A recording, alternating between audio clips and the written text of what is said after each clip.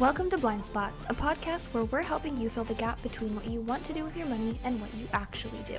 We are professional investors, writers, and financial planners helping you navigate the complexities of finance to optimize what you can control and cut out the rest.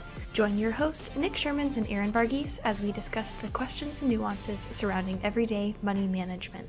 Investment advisory services offered through Pure Portfolios, a registered investment advisor with the U.S. Securities and Exchange Commission.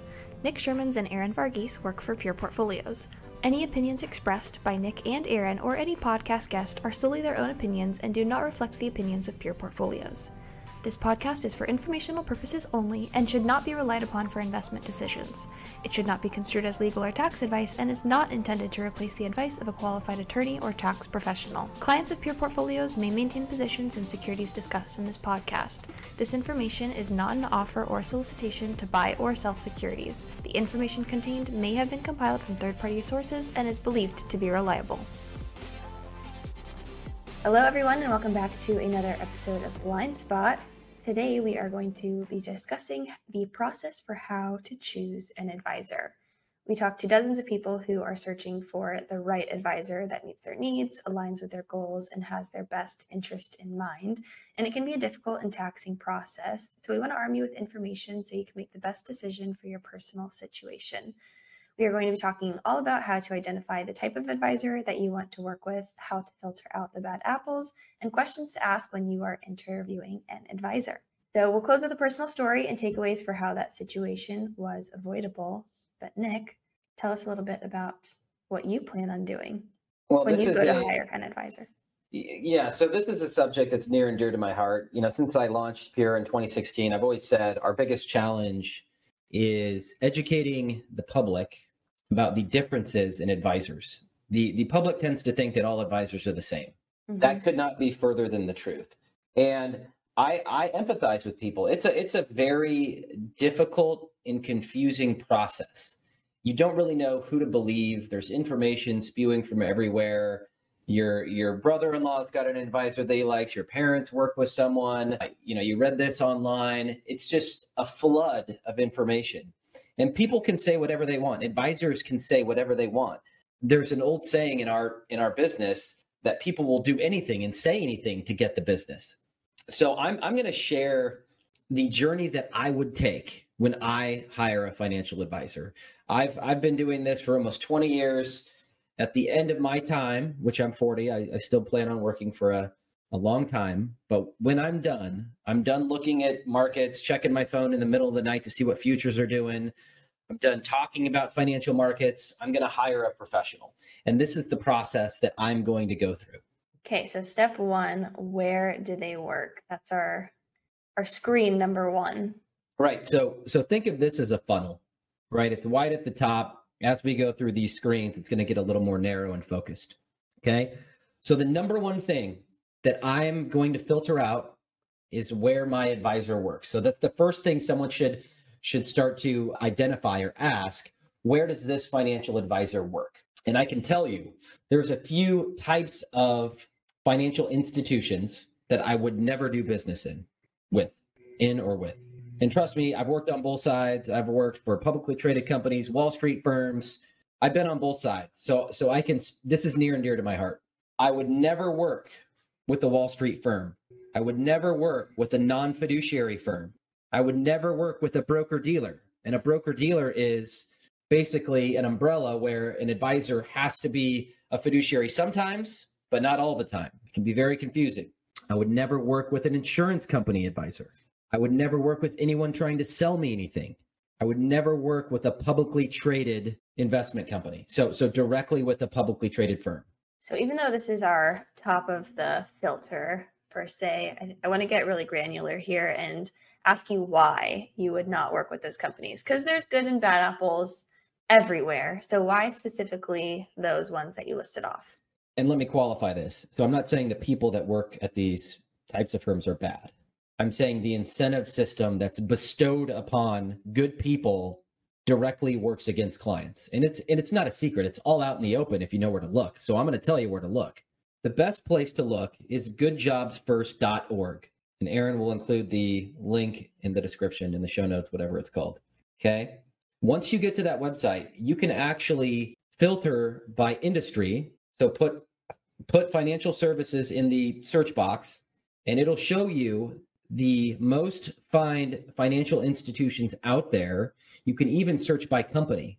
So if you've engaged an advisor that works at, I'm not even sure if I could throw out a name, that works out XYZ firm, put XYZ firm in the search box, and you can see all of their finds from the last 22 years. And what you'll probably see is the types of finds are different, but they're consistent from year to year to year. So these companies just invent new ways to rip people off. Like there's kind of this notion, I mean, Pure is a small company in the grand scheme of things, but we're an independent company. And there's this belief amongst advisor seeking consumers that working with a small company is risky. And look, there's no regulation that will prevent a greedy person or a bad acting person. Okay. But there's a pattern of behavior, a consistent pattern that you can trace back over decades and see. Just because you work with the biggest firm on Wall Street does not mean that you cannot get ripped off, does not mean you can't be subject to a Ponzi scheme, doesn't mean your advisor just can't lift up and steal your money. It happens every single day in this country. Okay. So understand what type of firm that you're working with, understand the fines and the wrist slaps and the violations that have occurred under that roof.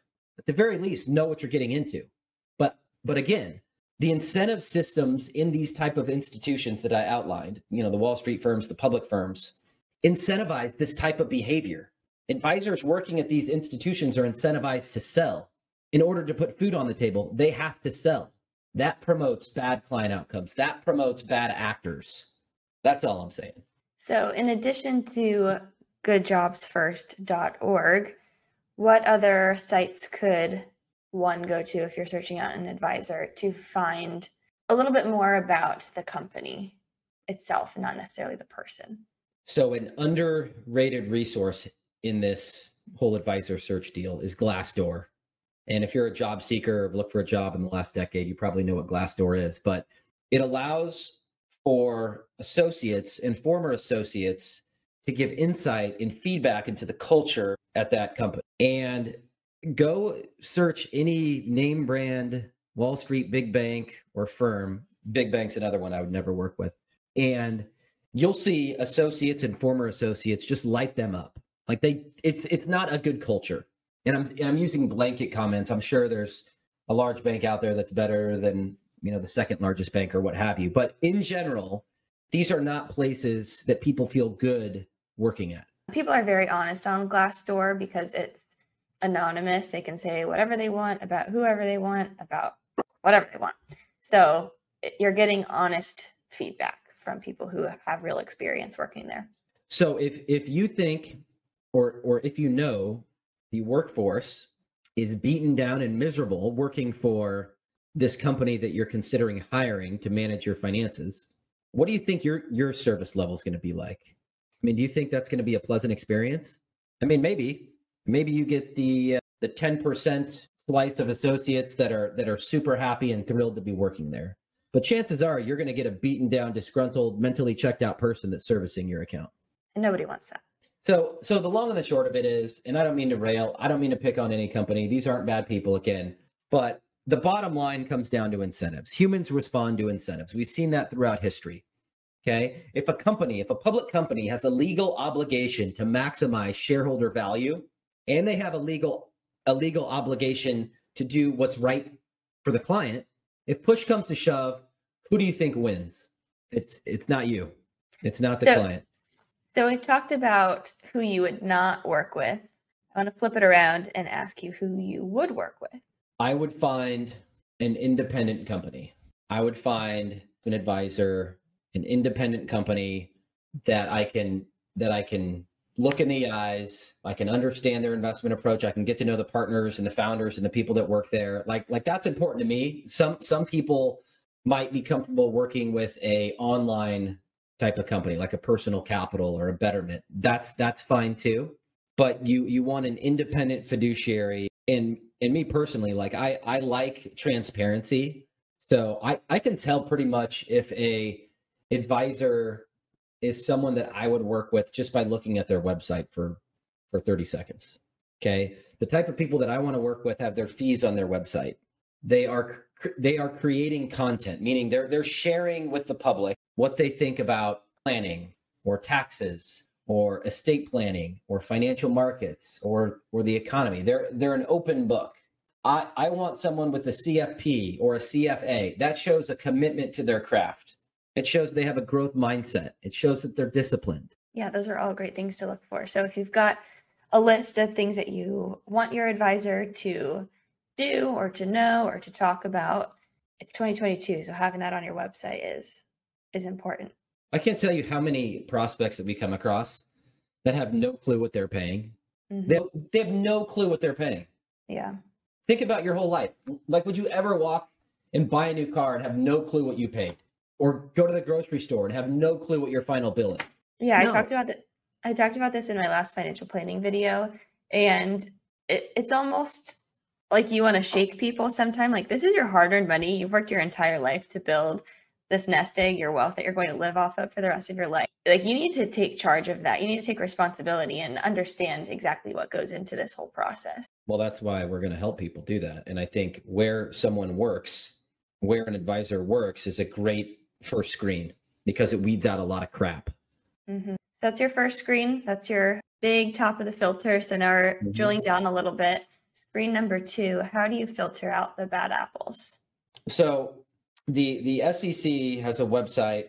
You can go to investor.gov and actually search the firm name, so the firm that you're considering, or the advisor. And you'll get this report where it shows if they've had any issues with compliance, a disciplinary action, meaning a client submitted a complaint, maybe there was a lawsuit. So it shows all of that history, and you can see their work history. You can see if they have any marks against their work over the life of their career.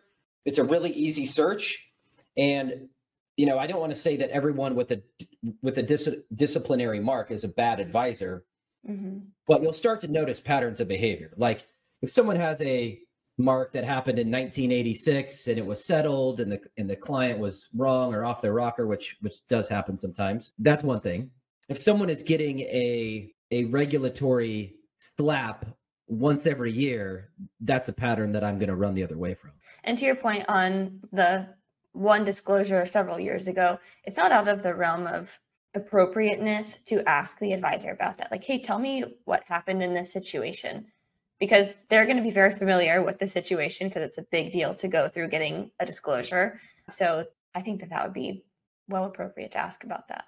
That's a good point, Erin. And I'll share this story. I'm not going to name names, but this happened to us I don't know, maybe in March, which I was absolutely floored. This has never happened to me in my career. So Pure Portfolios lost a client, and that's just part of the business. We have a low turnover rate, meaning clients don't leave us often, but it does happen.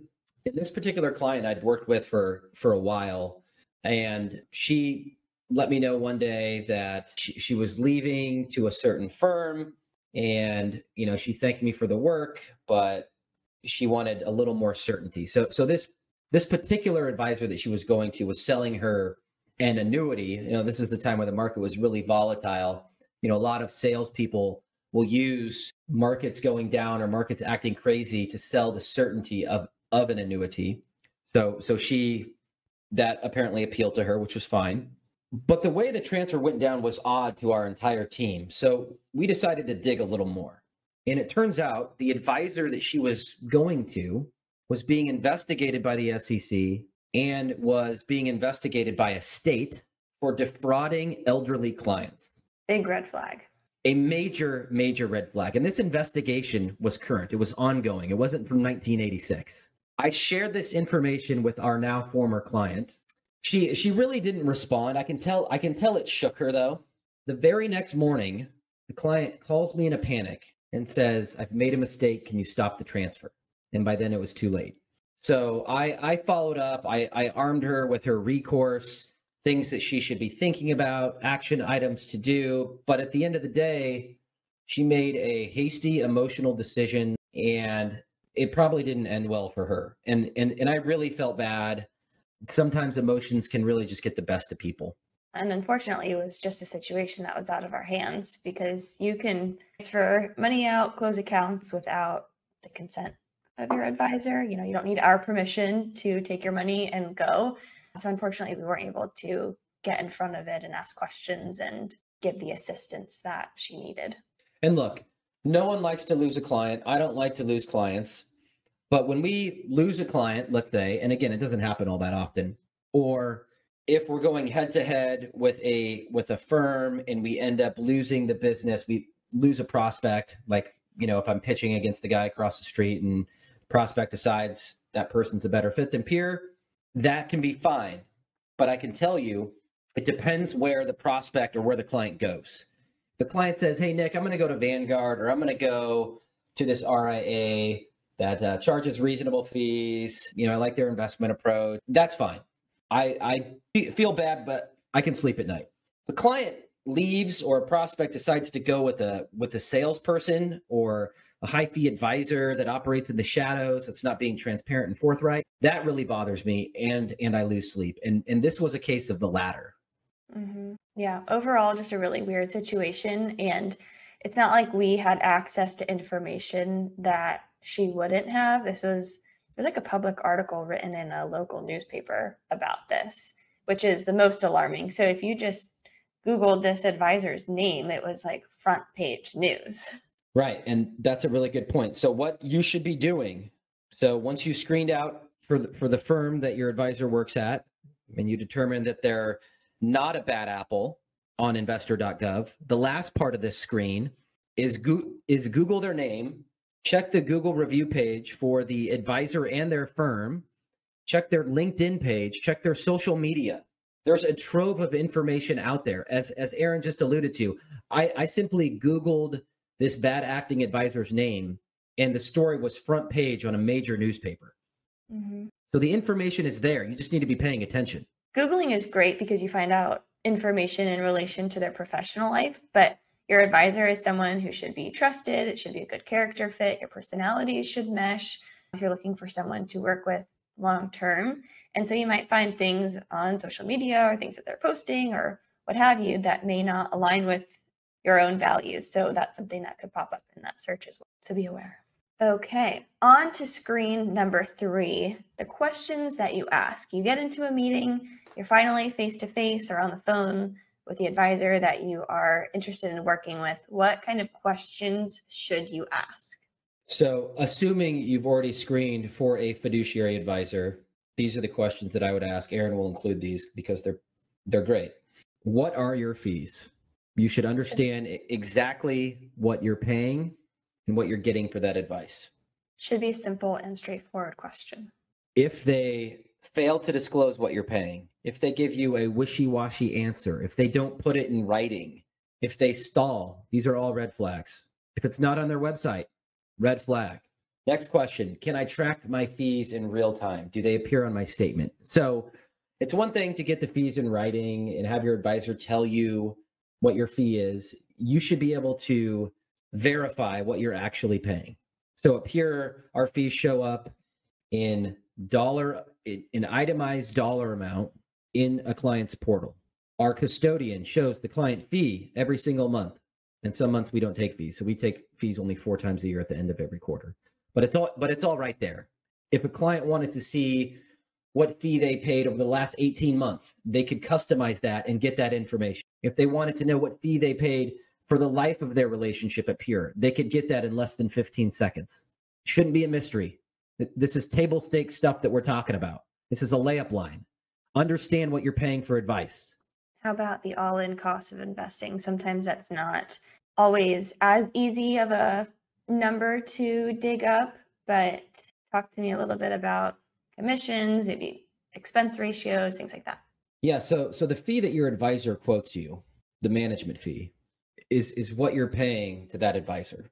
Okay, a common fee in the industry is 1%. Okay, so if your advisor says the cost for my services is 1%, that goes to the advisor and their company. That may or may not be your all-in cost of investing. It's probably not. Okay, there is a cost to own the assets, right? So if you're investing in a mutual fund, there's an internal cost and expense ratio. If you're buying an ETF, there's an internal expense ratio, although ETFs are much lower cost than a mutual fund. If your advisor is outsourcing the investment management, meaning giving your money to a third party to actually manage, there's an extra layer of funds there or fees there. I can't tell you how many times. I mean, my head almost exploded a month ago where someone told me their advisor outsourced the investment management to a company that I know what they charge, and then kept telling me that they didn't charge a fee for that third party management. Yeah. Okay. Nothing is free, people. Nothing is free. Like, your advisor charges you a fee, whether it's transparent or not. I can't be the judge of that, but the fee is there. Publicly traded companies don't work for free. Advisors don't work for free. The more people that touch the money, the more that you're paying. Okay. So you want to understand who is touching the money. Okay. So you've got your advisor fee plus the cost of owning the assets, mutual funds, third party, exchange traded funds, hedge funds, yada, yada. The third part of that, which is not necessarily a fee, but it's a drag. If you have a non-retirement account, a taxable account, and you own mutual funds, or you own hedge funds, or you own exotic funds, a private equity fund, a structured note, if you target income, like a dividend strategy, or you own taxable bonds, that investment income could be taxable, and those funds could be passing along capital gains to you. And you don't have to do anything. You don't have to sell. They just pass along capital gains to the end investor. And when you add all of those three things up, that's your overall cost of investing.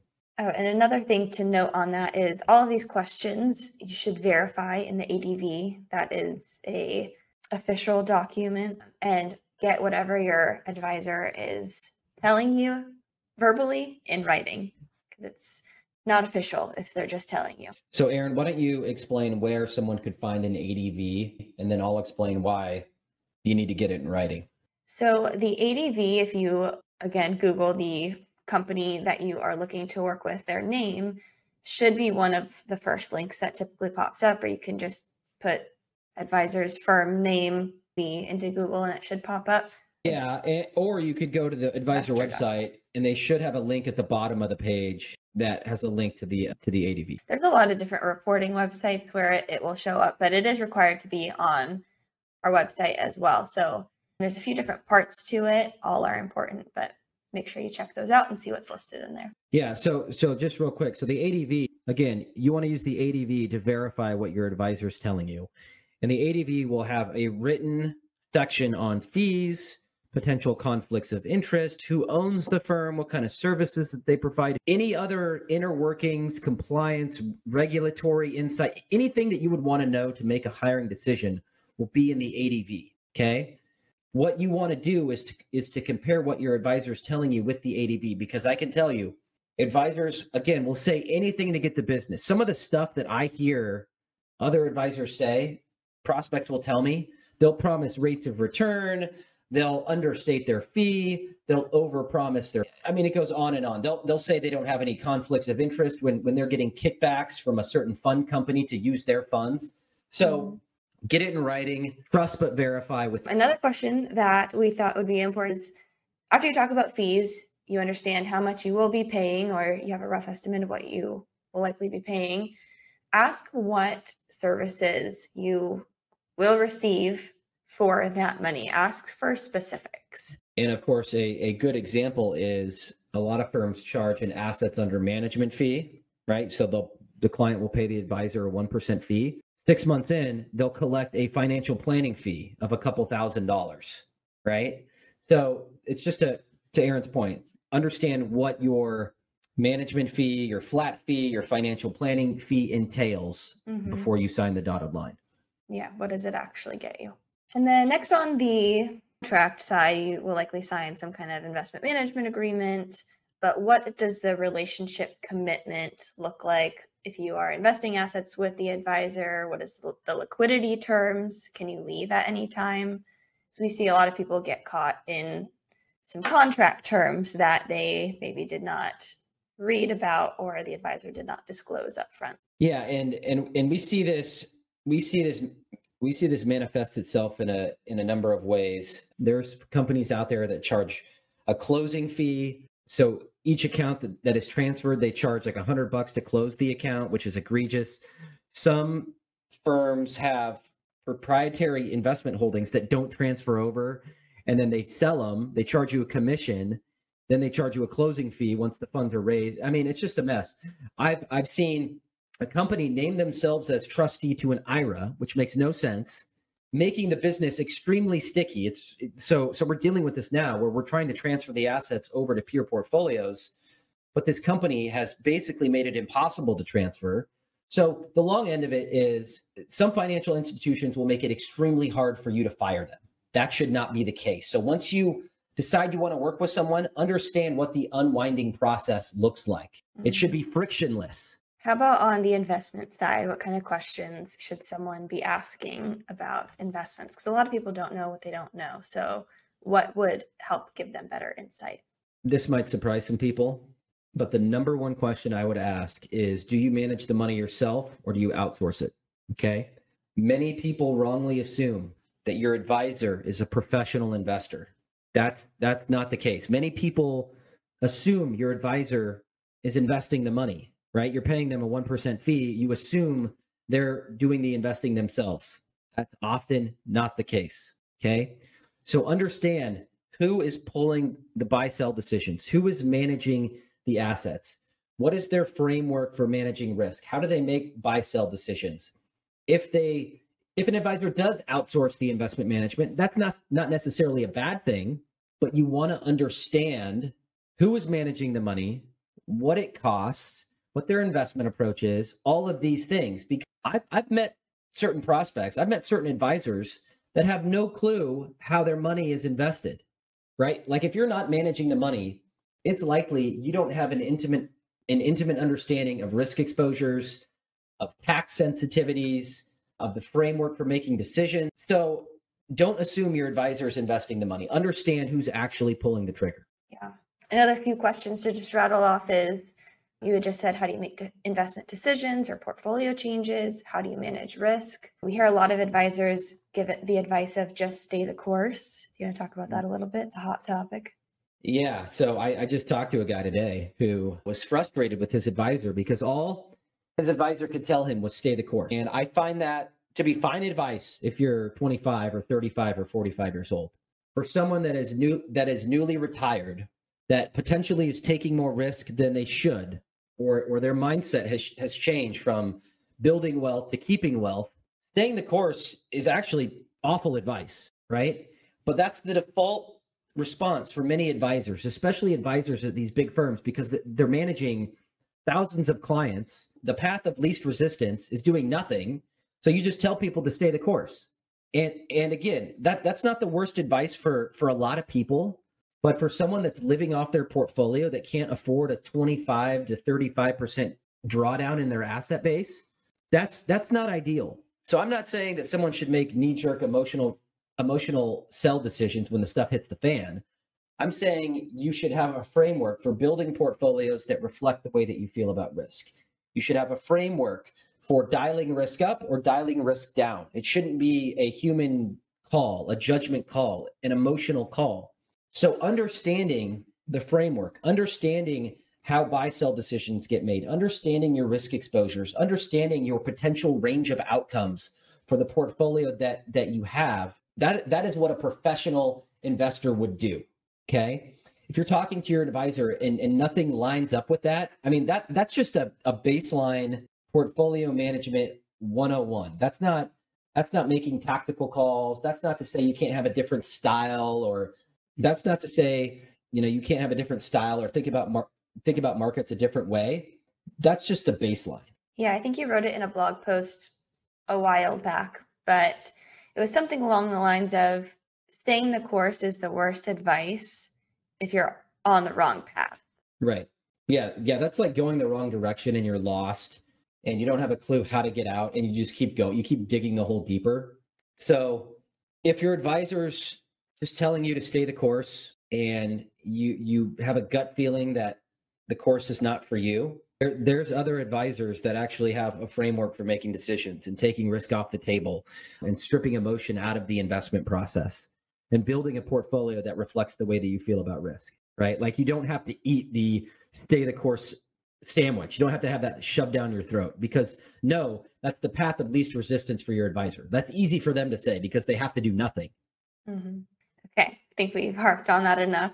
Couple last questions to ask the advisor that you are interviewing. We talked about this a little bit, but ask if they have any disclosures for potential conflicts of interest. That would be typically baked into the ADV, but always good to just ask. That helps. If they're able to answer that question confidently with a yes or no, that means that they're in tune with what their program is, what they've got going on. And then on the financial planning side, how do you optimize my plan and portfolio for taxes?